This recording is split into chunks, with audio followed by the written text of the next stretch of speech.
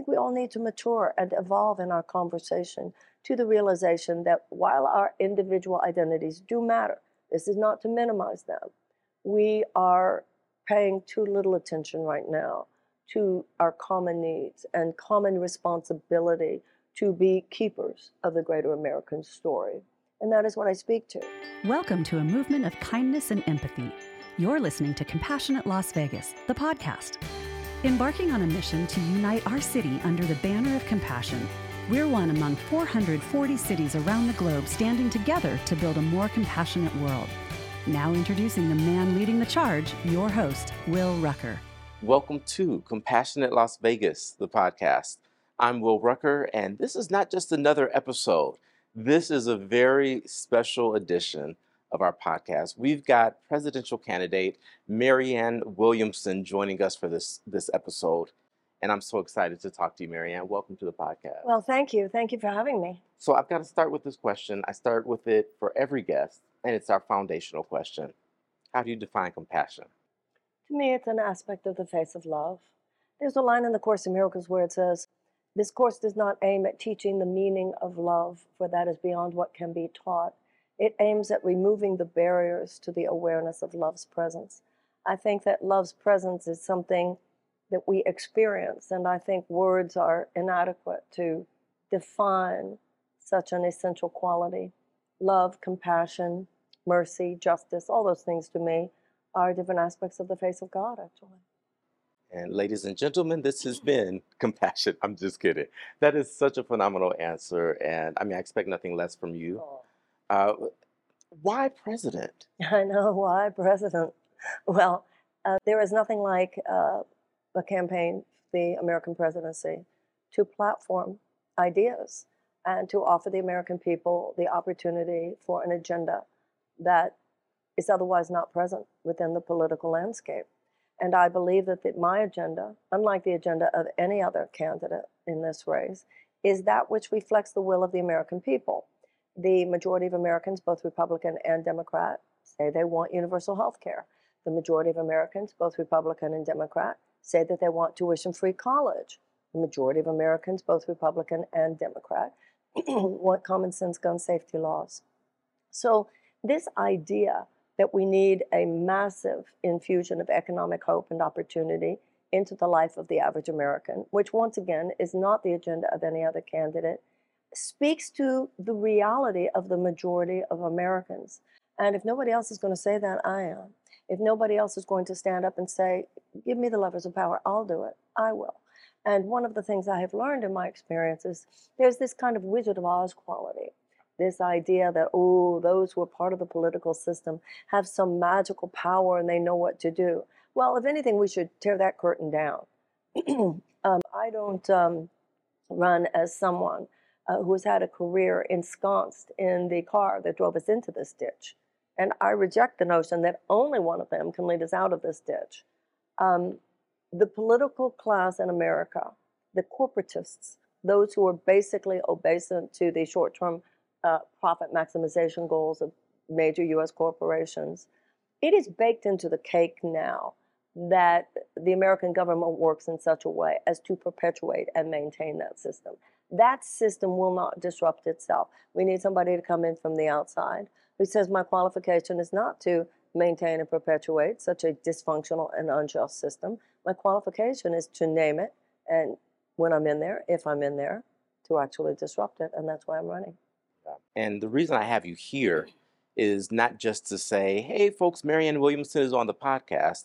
It's because I believe in your candidacy. Oh, thank you. I believe in you, and I agree that we need radical change.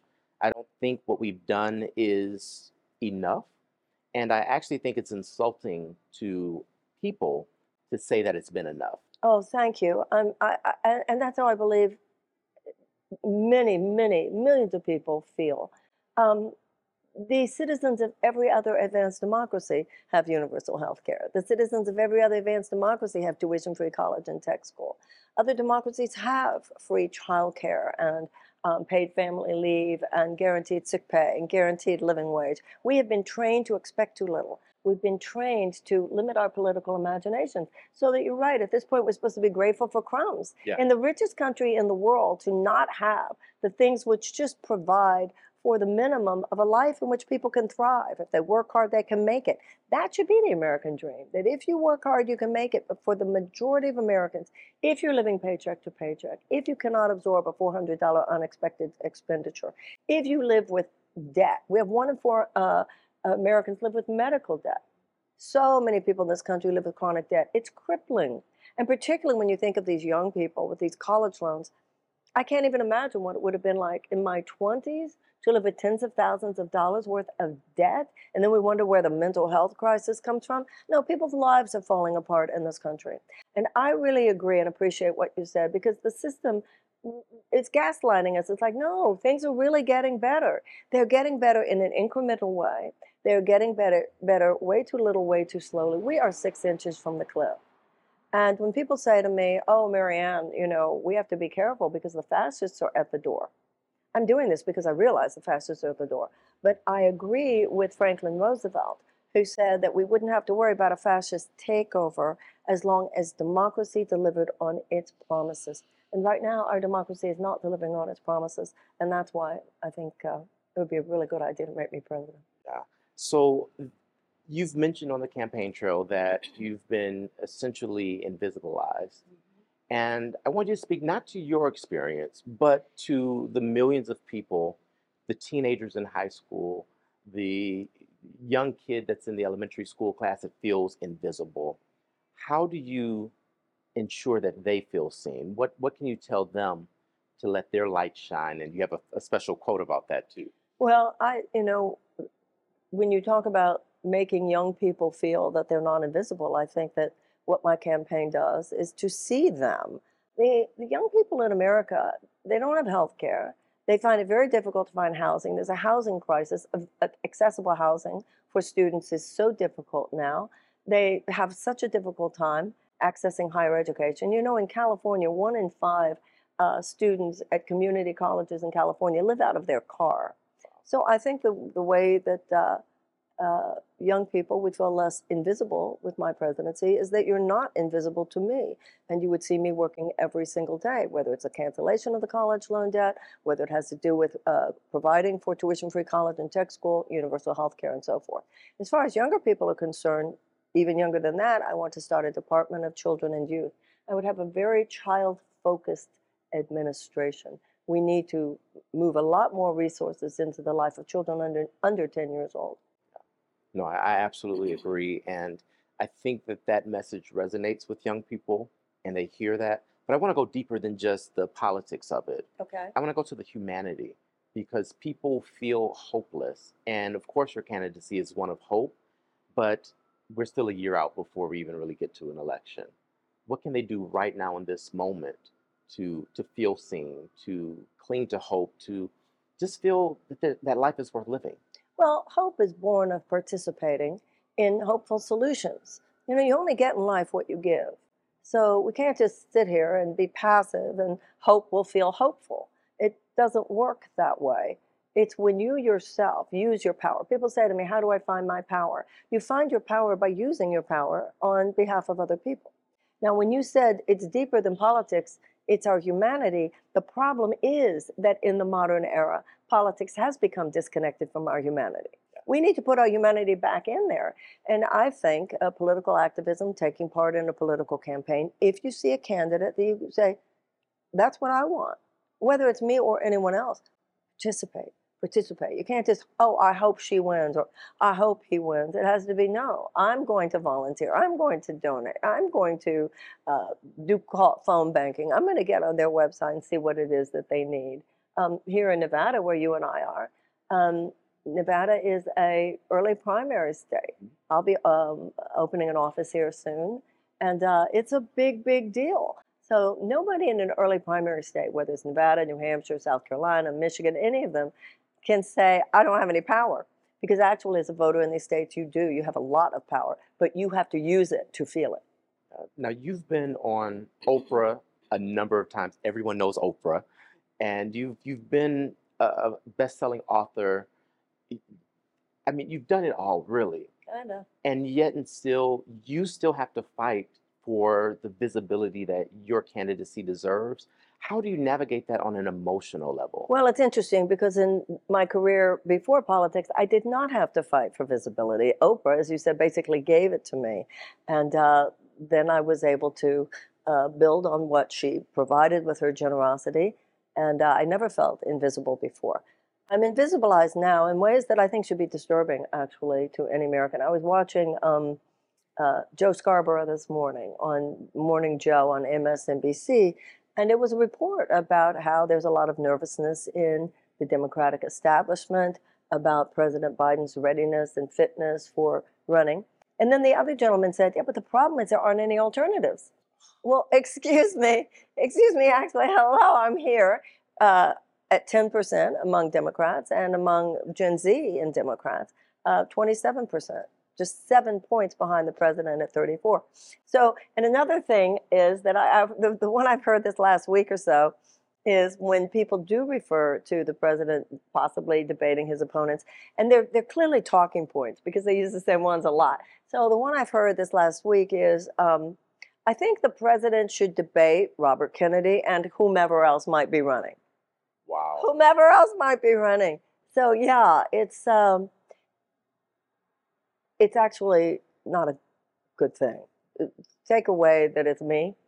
I remember when I first announced that I was running, I heard a young woman, a pundit on one of those news programs, saying, well, I think we should just treat it like she's not there. Let's just ignore her and pretend she's not there. And I thought, yeah, good luck with that. Well, that's exactly what they've done. Blackballed on mainstream television shows. My poll number is higher than certain Republicans who are on those shows all the time. Now, from my political perspective, this means I'm doing something right, that the system that my candidacy does undercut is so adamant on keeping me out of the conversation. But it's not good for democracy. The American people should have a chance to hear the agenda, which is anti-corporatist, which is unabashedly progressive, which says that short-term corporate profit maximization should not come before the safety and health and well-being of the American people. That's just true. Economics is not more important than democratic and humanitarian values. And I think really focusing on democratic and humanitarian values is how to create a thriving economy. What we have now is a thriving economy for 20% of Americans, and that's simply not good enough. And none of us should find it good enough. None of us should find it tolerable, and all of us should demand that we hear what other options might be available. And that's not a radical idea. No, that's what's interesting. All of the positions that I stand for are considered moderate positions in every other advanced democracy.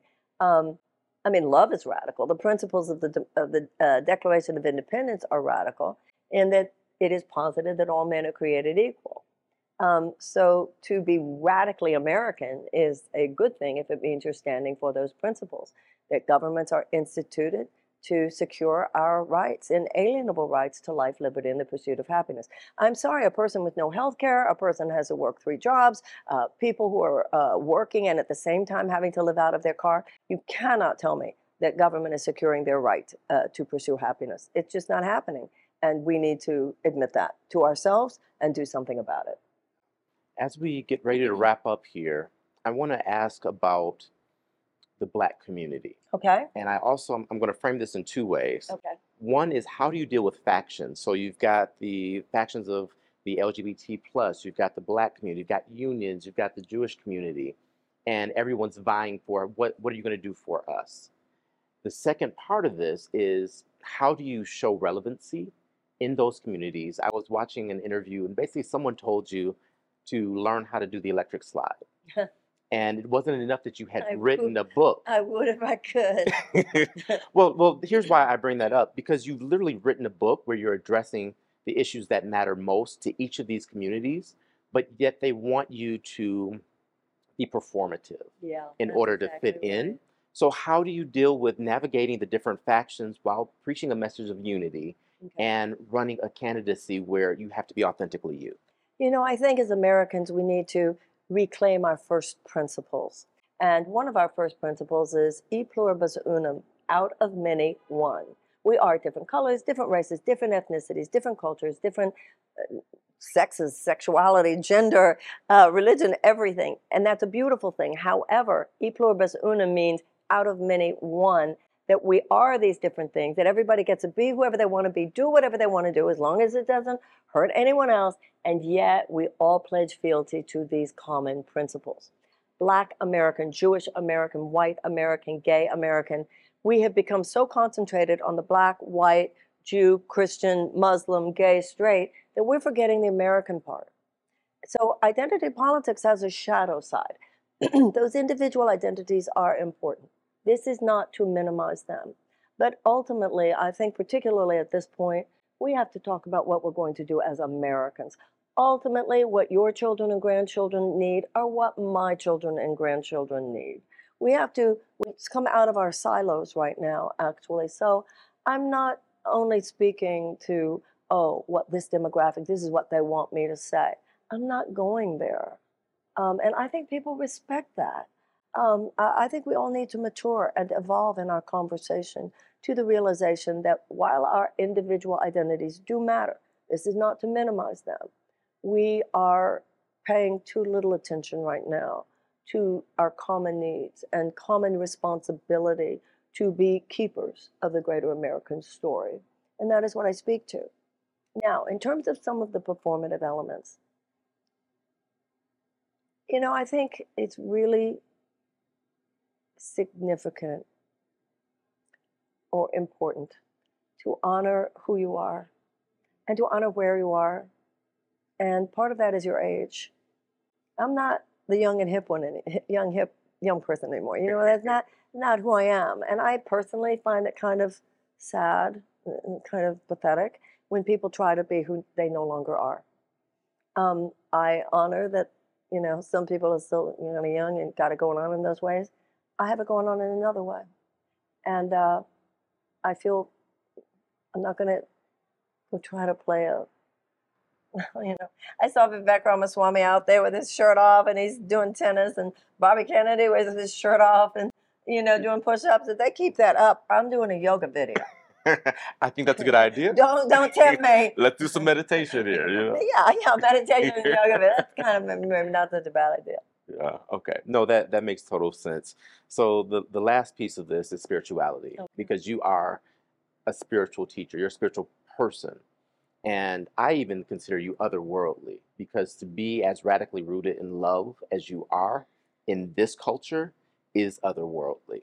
So how do you merge faith with politics, and is that okay still? I wrote a book called Healing the Soul of America that came out in the late 90s. And that was my question. And that's what I wanted to discover. And I found, well, Gandhi already did that. And then Martin Luther King traveled to India to study the principles of Gandhi and nonviolence and bring them back to the United States in the 1960s. There's no wheel we have to reinvent there. What Gandhi said was that there's an inner light within every man, woman, and child. He had gotten this a lot from the American Transcendentalists and the American Quakers.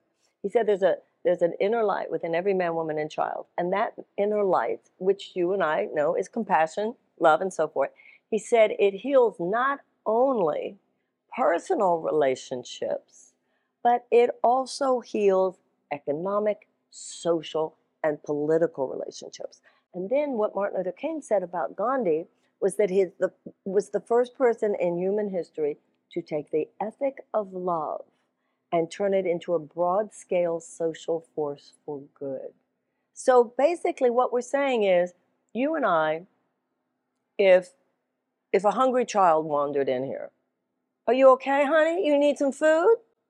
All we're saying is, what about the millions of children who are hungry? You've got, here, you and I are in Nevada. 500,000 people in this state are hungry, including 129,000 children. What is love in politics? Feed them. Hello. We passed Congress passed a child tax credit a year or so ago, almost 2 years, since Biden has been president. And it cut child poverty in half, which is great. Although for me as president, eliminate all of it, thank you. However, it did cut child poverty in half. The problem is When it expired 6 months later, they didn't permanentize it. Love in politics means you put that before tax cuts to your richest Americans who already have 2 yachts, 3 penthouses, and 5 planes. Well, there's so much more we could talk about, but it's hot. Thank you for being out here in the Vegas heat with Thank me. you. I'm getting used to it. And it's such a pleasure just to speak with you. We got to spend time together over this past week. And again, we could do this for hours and hours. You are skilled in history, you're skilled in process, but you're skilled in humanity. And I think that's the principal skill set of a leader. And Thank you. so I'm cheering you on. Oh, thank you so much. So that means that we should all go to Marianne2024.com? You got it, Marianne2024.com. You've got events listed there. Any Thank final words you. for our audience? Just thank you, and thank you so much. This has been Compassionate Las Vegas, the podcast. I'm Will Rucker, and as I always remind you, you are not just a drop in the ocean. You are the entire ocean in a drop, and what you do matters. So live compassionately. I'll see you next time.